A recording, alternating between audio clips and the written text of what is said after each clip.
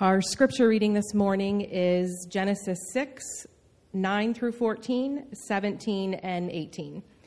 This is the account of Noah and his family. Noah was a righteous man, blameless among the people of his time, and he walked faithfully with God. Noah had 3 sons, Shem, Ham, and Japheth. Now the earth was corrupt in God's sight and was full of violence. God saw how corrupt the earth had become, for all the people on earth had corrupted their ways. So God said to Noah, I'm going to put an end to all the people, for the earth is filled with violence because of them. I am surely going to destroy both them and the earth. So make yourself an ark of cypress wood, make rooms in it, and coat it with pitch inside and out. I'm going to bring floodwaters on the earth to destroy all life under the heavens, every creature that has breath of life in it. Everything on the earth will perish, but I will establish my covenant with you, and you will enter the ark, you and your sons and your wife and your sons' wives with you. This is the word of the Lord for us. Well, welcome. We are glad that you guys are with us this morning. If you'll forgive me for a little bit, my voice has been strange for the past, feels like 6 months. So just ignore it if my voice cracks quite a bit. It is so good to be together this morning. We are going to be studying more of Genesis. And I really only have one overarching goal this morning for us as we study this book. It is that you would look for and you would see God as the holy judge and the gracious Redeemer. And because of that, we can trust in His promises.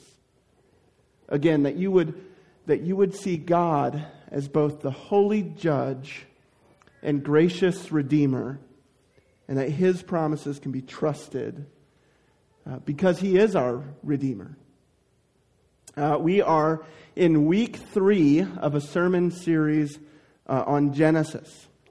John mentioned week 1 that his goal for us is that we would read through the entire book of Genesis. We're actually going to be studying the entire book of Genesis this year. This series is just the first series in a multi-part series on Genesis that we will kind of come back to periodically throughout the year. But for you, our goal is that you would read through the book of Genesis. How many of you are going to do that? How many of you are going to read through the book of Genesis? Well, I hope that it is a good time as you read through this book, that you learn a lot. It is so important. And you're like, Jeremy, why is it so important? In our context in 2023, in a New Testament church, the Old Testament tends to get a little bit of a bad rap in our churches. I forget, I had looked up the amount of people that actually study the Old Testament percentage-wise based on the amount of people that do actually study the Bible. And it's staggering. Most people don't actually study it. They don't find it useful. They don't find it important. So why actually study it? Well, this is really important, actually. I'm going to say, and I'm going to continue to say, that it is through a good understanding of the Old Testament that we see the work of Jesus in the New. And so it's so important for us to understand it. And Genesis is the same way. Threaded throughout the Old Testament and Genesis are pictures of God as our Redeemer. And threaded through even parts of Scripture that we don't even think about or understand, we get pictures of the redemptive work that God is doing through us. And it's so amazing. Genesis is important. It's very important. And a few reasons why it's so important is because Genesis reveals to us the God who created this beautiful universe that we live in. He created all things in the earth, the birds and the fish of the sea and the beasts of the field, everything that we see, he created. And this is so important. So in the beginning, God created. Remember that. It's important. Also, God created us. He created you and me, and he actually created very specific order when he created us. In fact, he gives us a charge. He says to be fruitful and multiply, to spread his image, and to subdue the earth, to harness the potential that this world has. So he gives us dominion over all the beasts in this world. It's a very specific order. God who exercises authority over us, gives us authority over the beasts of the field and over this world. Remember that order. It's important. He also planted a garden, and he asked us to do one thing, or asked us not to do one thing, which is to eat of this tree. And what does man do? They eat of the tree. And they do this because they were deceived by a serpent. And so suddenly, this order that we see in Scripture is completely changed.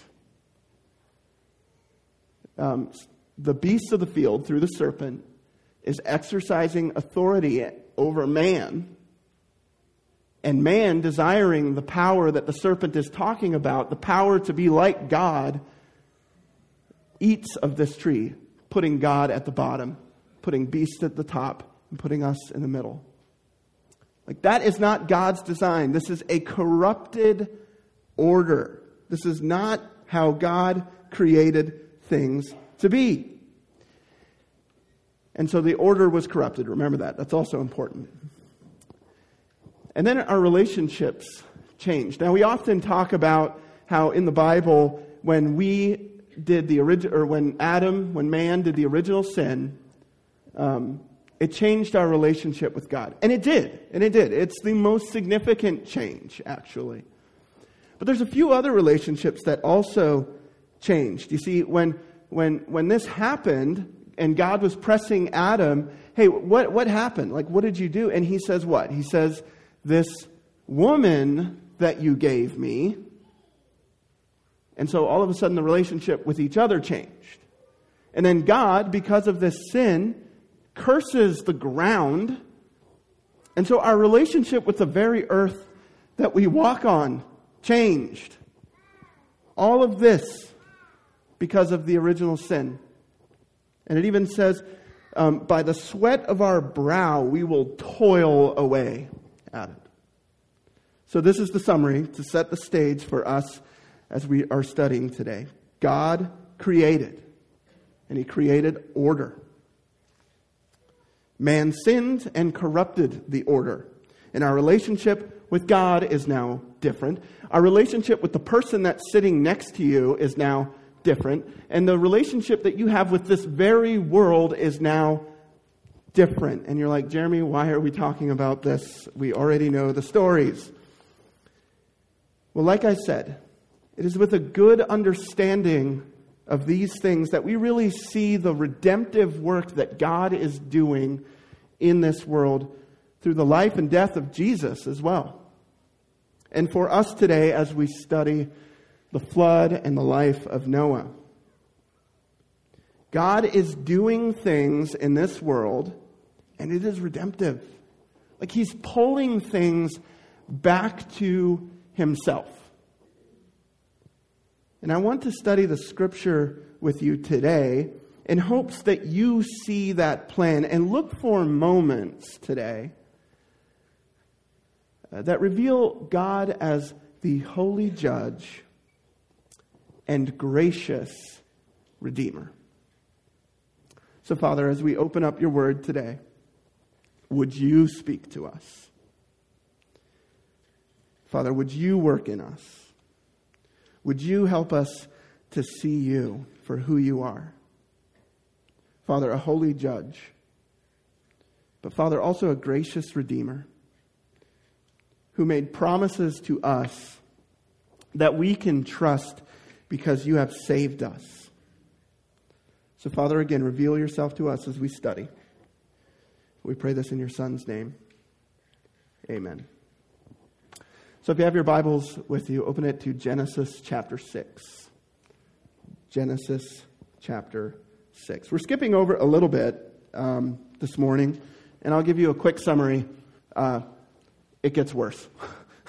I mean, things get worse. Like it goes from bad, and it just continues to get worse. And so that's what we're going to pick up in Genesis chapter 6. By the way, like I said, I'm glad that we are together this morning. My name is Jeremy.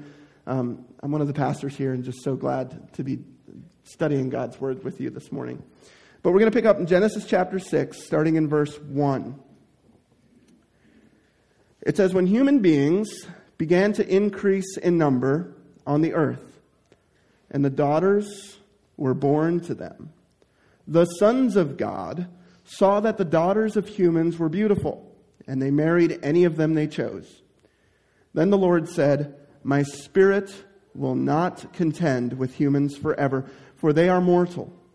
Their days will be 120 years.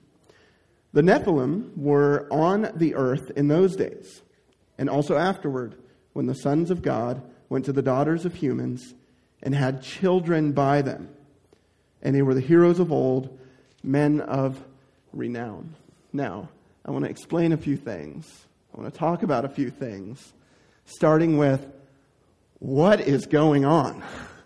Like, what is happening here? This is a bizarre chapter. These are bizarre verses with very interesting things. And if you've never studied it before, it's going to confuse you even more as I try to explain it. It's only going to raise more questions. But I want to just present two ways that this has been observed in like Christian history. The first being that the sons of God were actually some sort of fallen angel or heavenly being of some kind that were having children with men, or with women, not with men.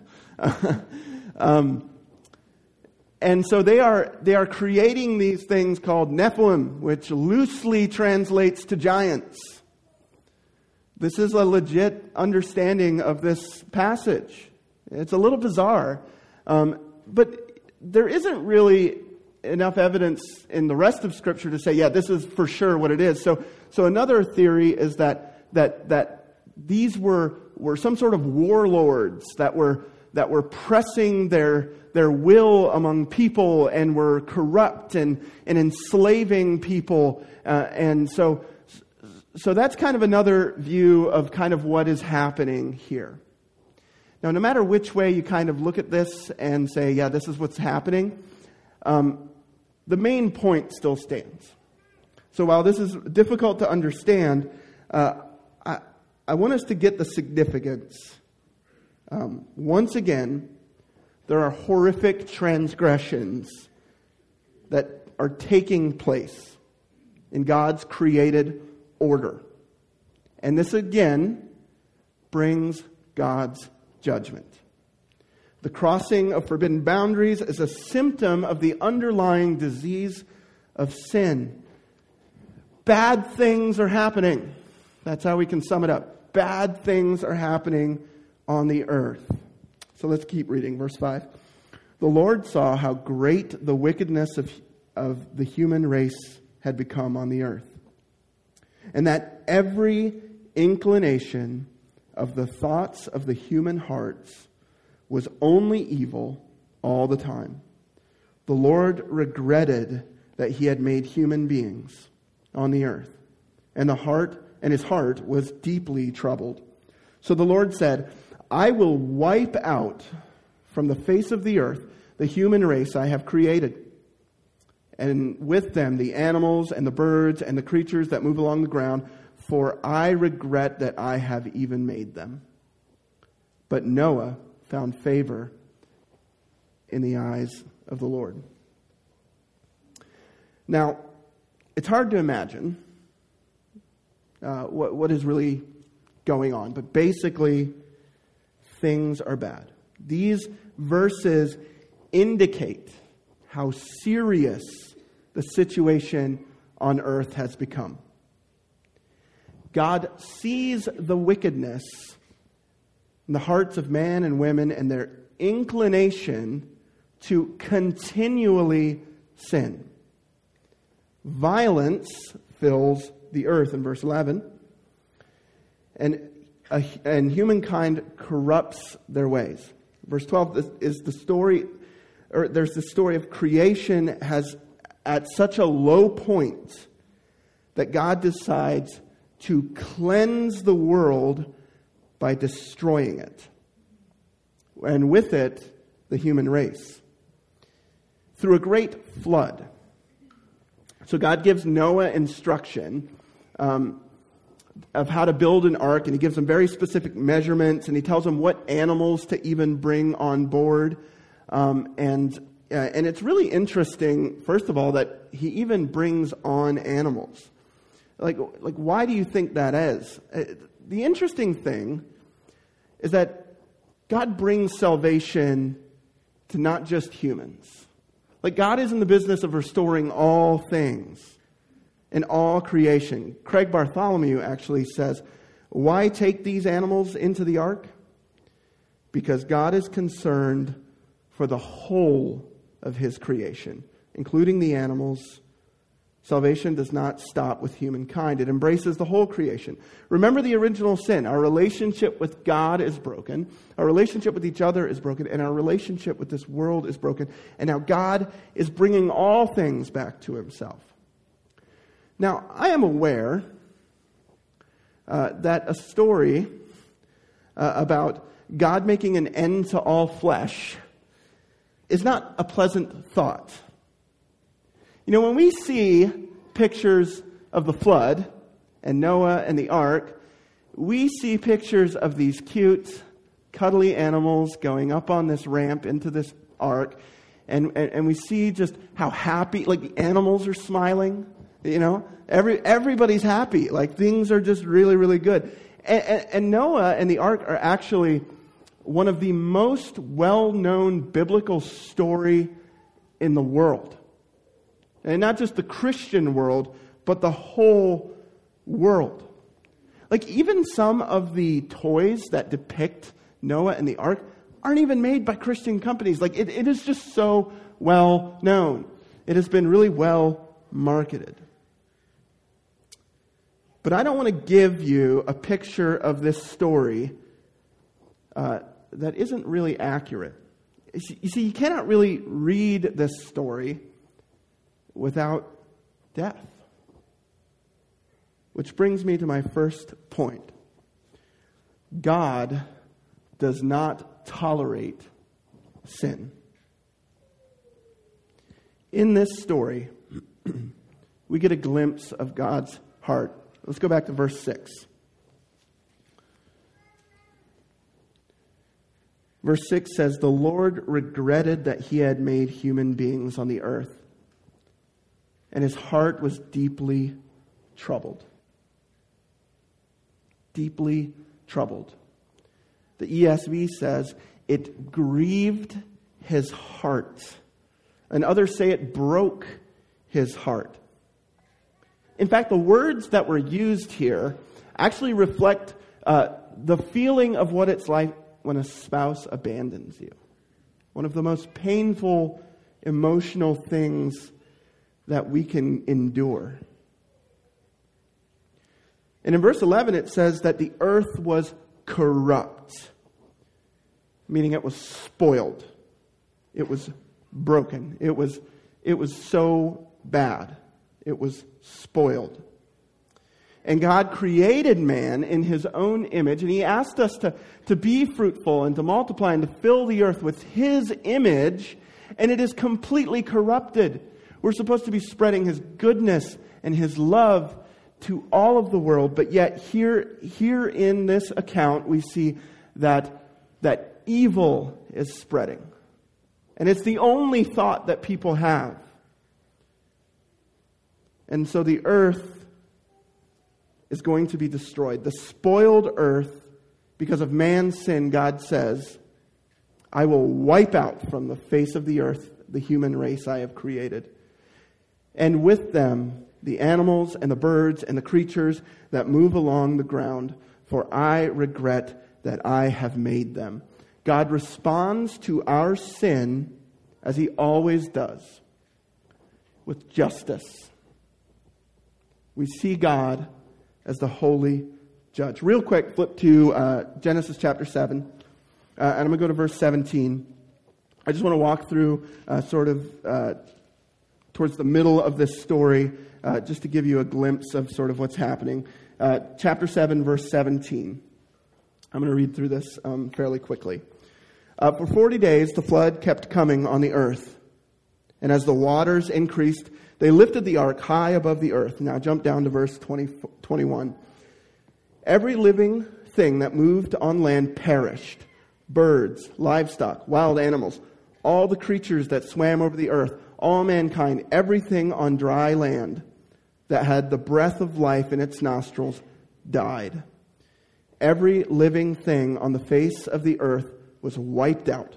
People and animals and the creatures that moved along the ground and the birds were wiped from the earth. Only Noah was left and those with him in the ark. Now it's hard for us to imagine how many people died during the flood. Those are things that we would rather not focus on. Visuals that we would rather not have. It would be nicer for us to focus on Noah and the ark and the construction of it and how amazing that was and of how God saved this man with it, rather than the results of the flood. That's the picture that we would rather have. Now, that's the God that we want to talk about. But the Bible gives us a much more complete picture of what's going on.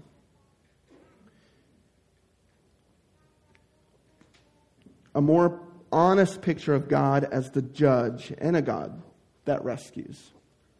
What actually needs more explanation in this story is how God could have saved anyone in the world. That thought of only doing evil all the time. Everyone is falling, including Noah and his family. Now, it's difficult for us in 2023 to accept how God could have sent a flood to wipe out all flesh, but the ancients, they struggled to understand how there could even be an ark. Like, how could man, and this specific man, who is also fallen, and his family, be saved from this world? This is because God does not tolerate sin as the holy judge, but God is also our gracious Redeemer. I want you to catch something in chapter 6, verse 8. It says, "But Noah found favor in the eyes of the Lord." Favor can also be translated to grace. Noah did not earn it, but the Lord found favor. God gives it because of his loving kindness. Noah was not sinless. And I know some of you are thinking, well, the very next verse says that Noah was blameless. Well, blameless does not necessarily mean sinless. Blameless can be translated many different ways. One of the ways it can be translated is that he was a man of faith. Noah was a man of faith. Simply put, Noah had faith. He walked with God, verse 9. Now, I want to start bringing this home for us today. As we consider Noah walking with God, like I mentioned earlier, I want us to remember that a good understanding of the Old Testament is a better way of seeing the new. See, until you see the bleakness of our situation, the absolute fallen nature that we have, we cannot fully understand the free gift of salvation, the free gift of grace. The corruption of sin was not removed by the flood. It has made its way to February 19th, 2023. We will not appreciate the good news of the life and death of Jesus on the cross unless we fully understand the corruption of sin.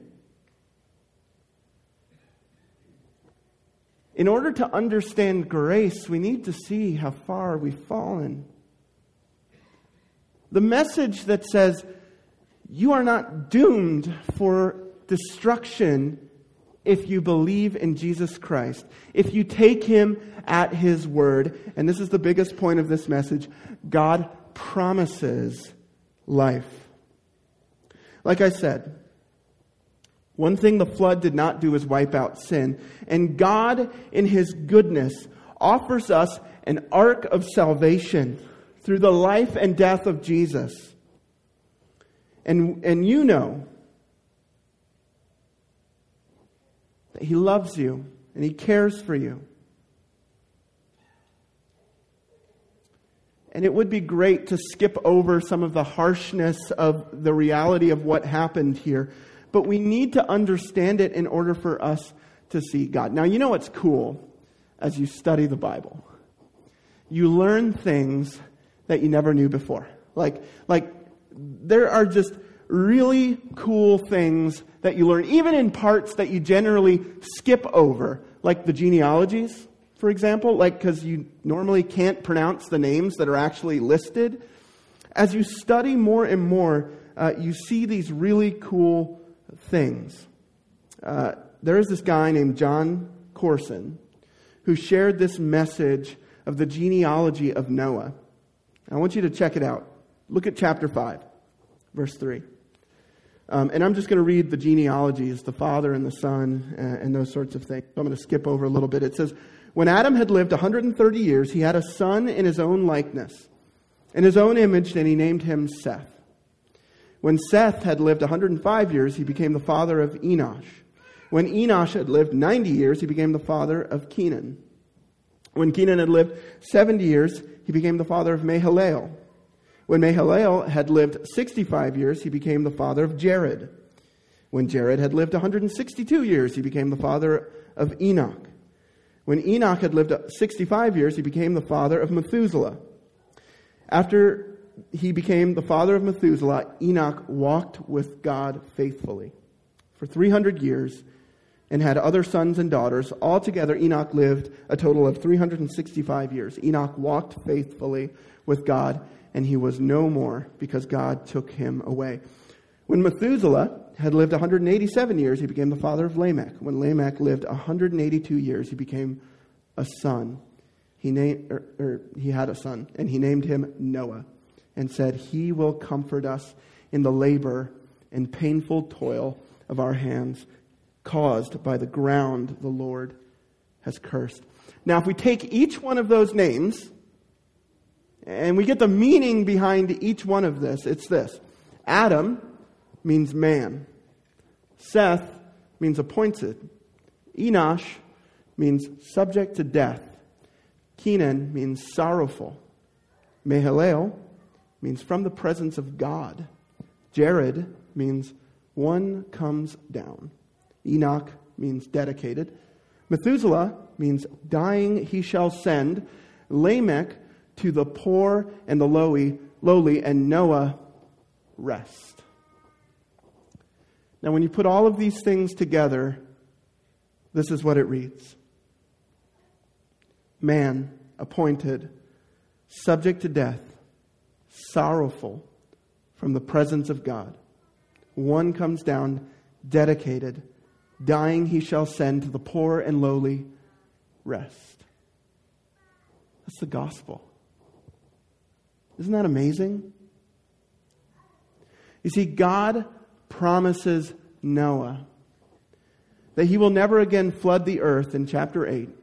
And his promise can be trusted because he is our Redeemer. God promised Israel a hope and a future, and that can be trusted because he is our Redeemer. God can be trusted with your life